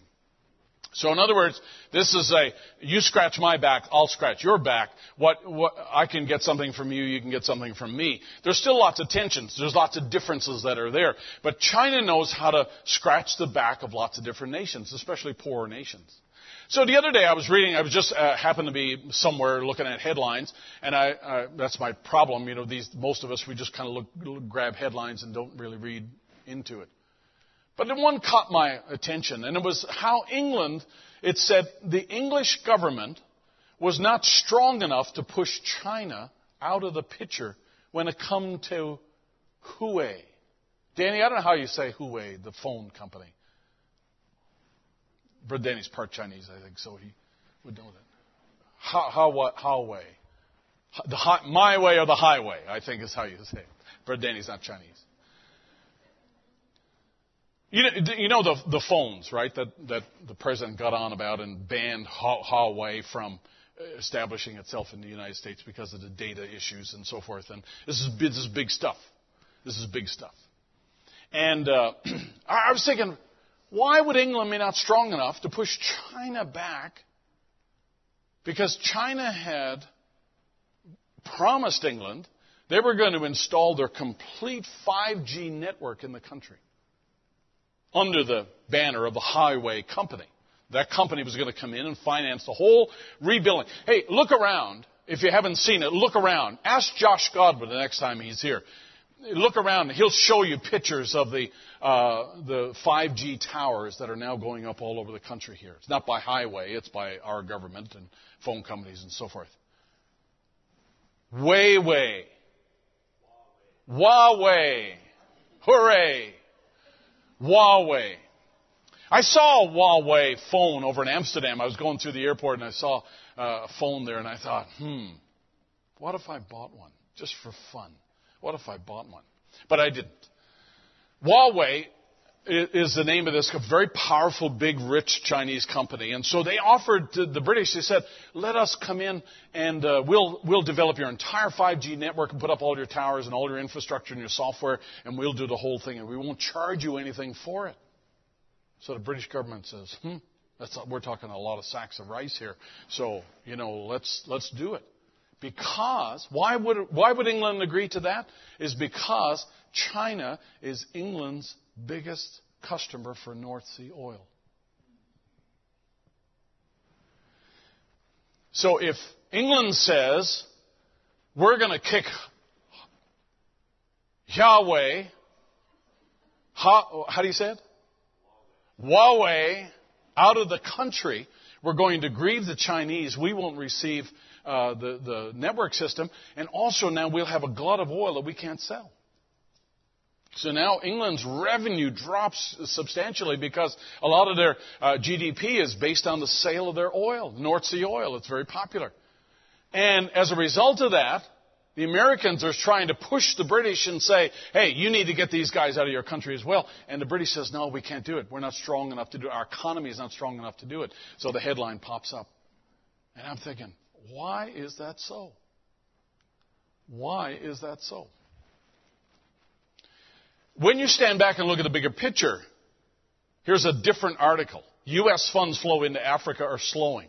U.S. funds flowing into Africa are slowing. This week, Beijing will host the Forum on China-Africa Cooperation. The summit, which happens every 3 years, is attended by representatives from 52 African nations, and they get together and they talk about everything, trade, technology, education, everything else that is important to them. Watch this, what's said. In 2015, China pledged as much as $60 billion towards Africa's development in interest-free loans. Hospitals, roadways, schools, all kinds of things that go on there. The Asian country, in fact, has increased its investment in the continent around 520%. So from where they were, they've increased that investment. Kenya agreed to let China finance and build a standard gauge railroad system, 3.8. They were on a narrow gauge, and they could not accept cargo from other countries. And so China went in and completely rebuilt the railway system at the cost of $3.8 billion. It was the largest infrastructure project since it declared independence from the United Kingdom in 1963. So China comes in with a checkbook and says, hey, don't you worry about the railroad. We'll pay for the railroad. We'll build it. You give us your oil. You give us your minerals. You give us your gold. You give us your products there. And we'll take care of this other thing. And you'll be able to trade with the rest of Africa using trains. Meanwhile, U.S. fund flows to Africa. U.S. money flowing to Africa has been receding. And they're expected to slow even more during Trump's administration. Why? Because the philosophy in the current administration is one of nationalism. We're going to look after America first. So you withdraw from other nations, guess what? Somebody moves right in. They take the true worship out of the tabernacle in Jerusalem. Tobiah moves right in. Whenever there's a vacuum, Satan will move right in. Now, this article is really interesting. And for those of you that would like to have it, you're thinking, wow, I'd like to have that article. I printed out a bunch of copies, and they're in the lobby out there for you. You can have it. Now, for those of you that just thought, well, I'm going to go to the restroom and I'm going to sneak out and get an advance copy, all of the references for that article are right there at the bottom of the screen. So people who are online listening, they can write down that link, and you can go read it yourself. And for those of you that are saying, well, I can't read the words that are that small, I can't do that, I emailed you this link before service began. So when all of you go home and check your email, it's all there. All I'm telling you is this, is that sometimes we look at the headlines up here and we're seeing, virus this and racism this and all the other things that are currently hot buttons in our culture. And you know what? There are things that are happening below the surface that really impact us. Because he who blesses Israel is blessed. Let me tell you, China and Russia are not there to bless Israel. They are there to rape the land of its resources for their own gain.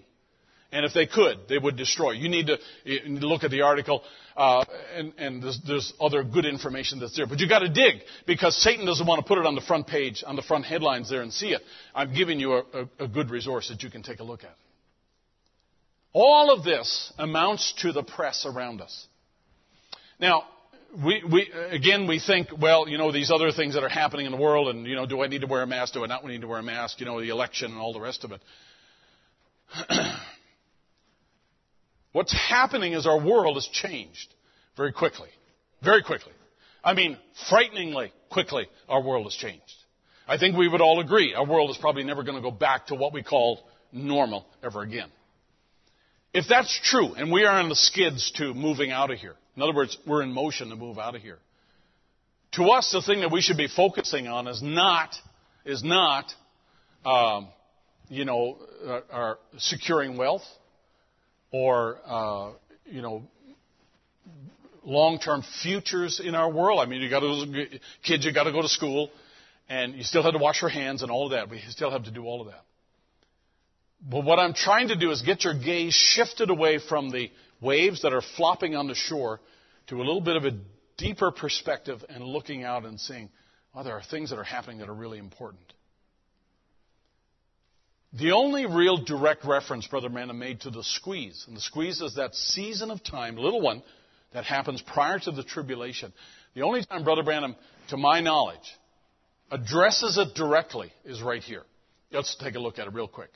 And we're going to close. The third pull, he said, has been vindicated. I'm sure you all know what it is. Third pull is the opening of the Word, reveal the mysteries that are contained in it, right? Very simple definition. There'll never be an impersonation of that because it cannot be. Now it's in existence. Right at this time now, it's just happened, so it could identify its presence among you, but it will not be used in a great way until this counsel begins to tighten up. So just take note of a couple of things here. That when you really see the sparks fly is when we get a religious or spiritual involvement in this whole thing, not a medical one. The Pentecostals, he said, when it does, the Pentecostals and so forth can almost impersonate anything can be done. But when that time comes, when the squeeze comes down, then you'll see what you've seen temporarily be manifested in the fullness of its power. And this will be the thing, to my opinion. I don't say the Lord tells me this, so this will be a thing that will start the rapturing faith for the going away. Now, I contend today that that's already begun. Are we okay? Rapturing faith has already begun. We're not caught away. The rapturing faith is for the going away. It'll be unto the going away. It isn't the going away. It's the start of whatever it is that takes us to the catching away. I must lay quiet for a while. It's interesting to see how many things in this statement are actually fulfilled. I must lay quiet. Remember, and who is listening to this tape, you might see such a change in my ministry right away, dropping back, not going up, but dropping back. We're right at the age now. And it can't go any further. We have to wait just a minute until this happens over here to catch up and then the time comes. I don't know what that means. Sorry. He knows something here that I don't know. And he's talking about things catching up with one another, but it's thoroughly identified. So let's just assure ourselves of this. If God opened it up and brought it for the going away of the bride, eventually you'll get everything you need to go away. Okay? You're not going to be left out because he's not clarifying this right here in this particular sentence here. Don't worry. If you're meant to be there, you'll be there. God will make whatever you need to know clear during that time.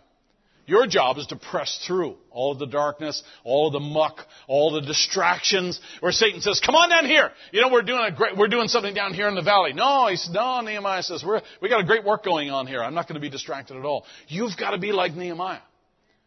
With all the distractions that exist in our world, you've got to say, no. There's a great work that's going on right here in my heart, and I'm not going to let anything take away from that.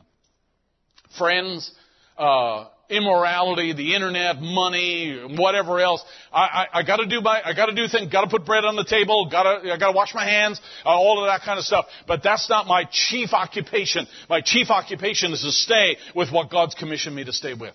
And for the bride, our chief commission is to stay with the Word, right? Not stay with CNN, but stay with the Word. There is coming a time upon this nation to where this nation is going to exercise all the power of the beast that had before it, which was pagan Rome. When it come to papal Rome, this nation will do that. Revelation 13 explains it. The Lamb come out of the earth, and the other beasts come up out of the water. Thickness, multitudes of people. This Lamb comes up where there were no people. A lamb represents a religion. Remember, it spoke like a lamb. It was a lamb. That's what he says. In other words, I'll just say this. All of these players on the chessboard have to be in place, like China and Russia and Iran and Iraq and all those other pieces there. Israel has to be in its place, in its land. All of that has to take place. Gentile bride has to have the message. They have to have it in their hands. They had to be believing it in their heart. That's why I print it. That's why we print it as a church. We get it out because I think that's where rapturing faith lays. I was expecting maybe a different response there. I believe rapturing faith lays in the message of the hour. And so therefore, I am, and I know you feel the same way. I know you do, and you know you're not saying that this morning. I believe that we're very keenly interested in making sure anyone in the world who wants the message in their language can get it, and they can have it, and they can take it home and read it in their own house. I think that's a reasonable thing to try to do for people, and I'm trying to do everything I can with the resources I have available to me to do it. And I think that's a wonderful way. If I'm going to spend my time in the last days here on this earth, I'd like to spend my time doing that. If I can't do anything else, if I can't travel, I think that's a worthy cause myself. Now, if that's where rapturing faith lays, then the bride has to have access to the message. If she has access to the message, it's a matter of time before Satan, through the form of religion, really tries to press that bride And when that happens, by all indications, when that begins to close in on the bride, God takes her away. God catches her away in a secret catching away of the bride. She'll not be caught in the tribulation. She'll not be pulled into that. She'll not be swept down into that abyss of darkness that we call tribulation. She will rather be delivered prior to that time, and she will ascend into glory in a moment, in the twinkling of an eye, and we shall have our place at the wedding supper. That glorious destiny of the people of God, as I referred to in that opening psalm.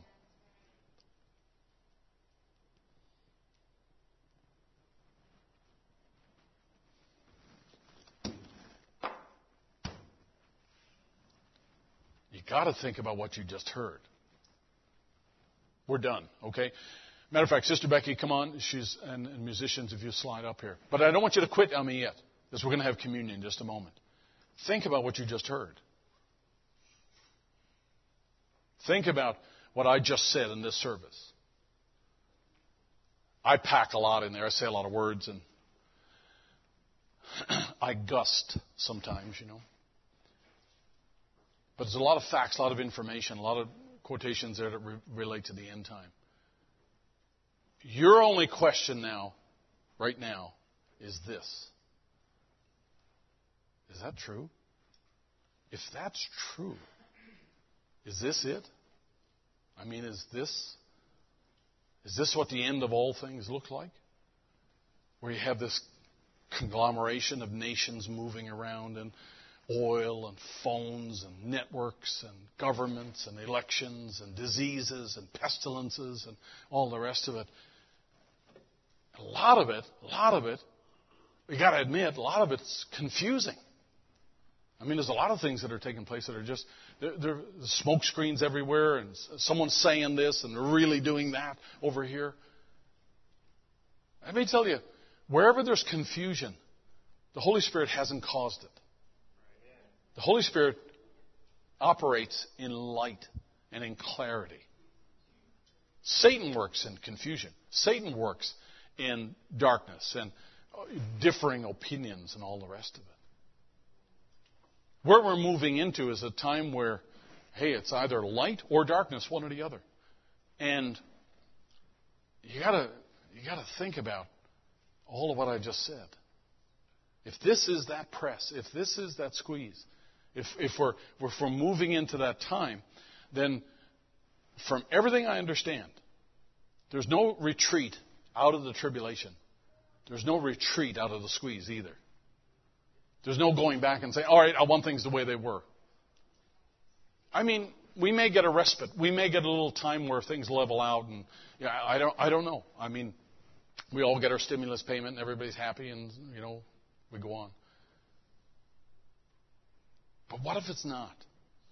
I'm not trying to scare anybody. I'm just saying that all of these things that I've read to you there are either current events that are going on, written by Jews, because those articles are written by Jews, or from a prophet, or from the Bible, one or the other. That's what I've read to you this morning. And if that's true, I mean, you got to think. You got to go home and think about that. You got to say this at least: I'm glad I'm in communion with Christ. I don't really understand why He chose me, but I'm glad He did. I don't really understand God's design, but you know what? I'm glad I was a part of that design for the last day. And if this is true, and I didn't figure all this out, I don't have to figure out how to change my body. I just got to be open to what God brings that will change my body. And He will. He'll get you there. He brought you this far. He'll get you there. He's our place of rest. He's our strength. He's our rock that we hold on to. We're not forsaken. We're not cast aside here. We're not like the rest of the world that is not being thought about. All I'm saying to you today is that you just need to continually just lift your eyes a little bit higher.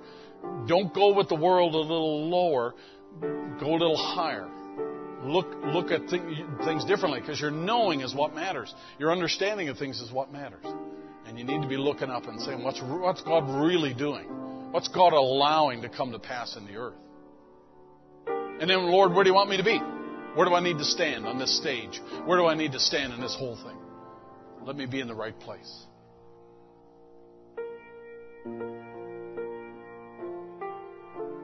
Thinking about all that's a good thing.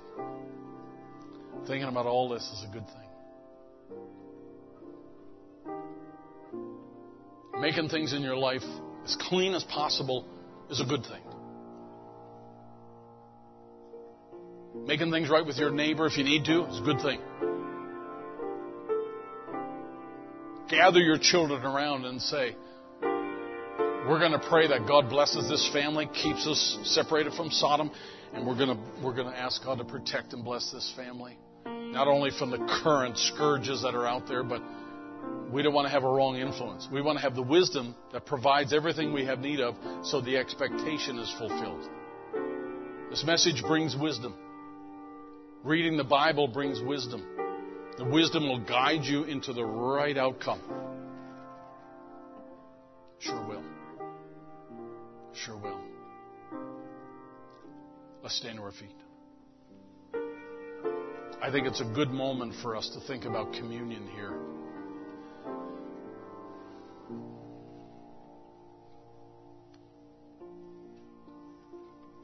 Let's sing that little chorus, Give Thanks with a Grateful Heart. And we're going to switch gears now for a moment. So let's just worship for a moment here. Give thanks with a grateful heart. Give thanks to the Holy One. Give thanks because He's given Jesus Christ, His Son. Oh, give thanks with a grateful heart. We give thanks to the Holy One. Give thanks because He's given Jesus Christ, His Son. And now let the weak say, I am strong.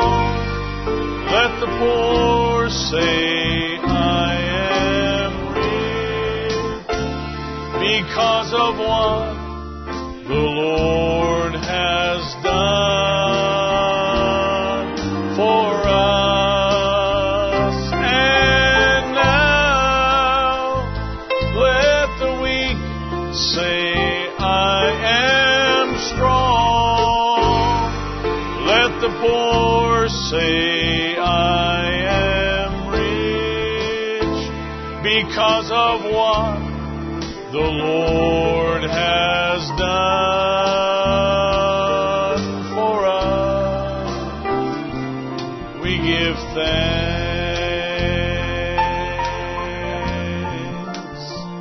We give thanks. Sing it again now.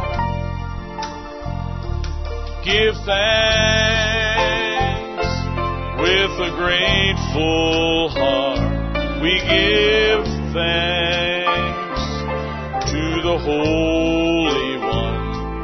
Give thanks because He's given Jesus Christ, His Son. Oh, give thanks with a grateful heart. Give thanks to the Holy One. Give thanks because He's given Jesus Christ, His Son. And now let the weak say, I am strong, and let the poor say, I am am rich because of what?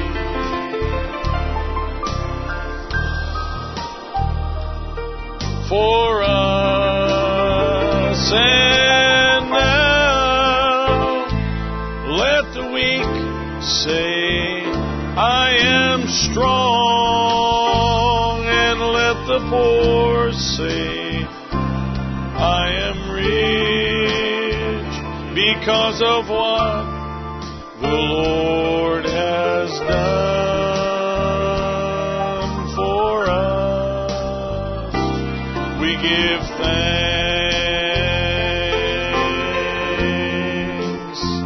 We give thanks. We give. Thank you, Jesus. It's good for us to be able to worship together and to be able to sing His praises. I'm grateful that He's given us a key that we can open up the door into that safe place, a Goshen for us. Let's sing this morning a little bit more. I sing praises to your name, oh Lord, praises to your name, oh Lord, for your name is great and greatly to be praised. I sing praises to your name, oh Lord, praises to your name, oh Lord, for your name is great and greatly to be praised. First verse, we sing praises to your name, oh Lord, praises to your name, oh Lord, for your name is great and greatly to be praised. We sing praises to your name, oh Lord, praises to your name, oh Lord, for your name is great and greatly to be praised. Praise the Lord. Sounds so nice. Let's sing that little chorus, Majesty. As we sing this, we're going to have our deacons come in just a moment, and we're going to pray over the bread and the wine. We already have it separated here for you so that we can distribute it among you very quickly. And we certainly are honored to have all of you here today, and you're welcome to participate. If you'd rather not, you're welcome to slip out. That's certainly fine. Slip out through the back there. It's fine. But if you want to stay, and we're just going to do the bread and the wine and pray over it, and we'll take it together. And then we'll sing a chorus, and we'll dismiss you. So let's sing this this morning here. Majesty, worship His majesty. Unto Jesus be all glory, honor, and praise.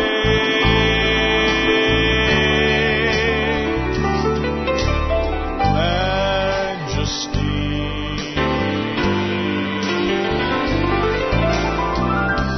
authority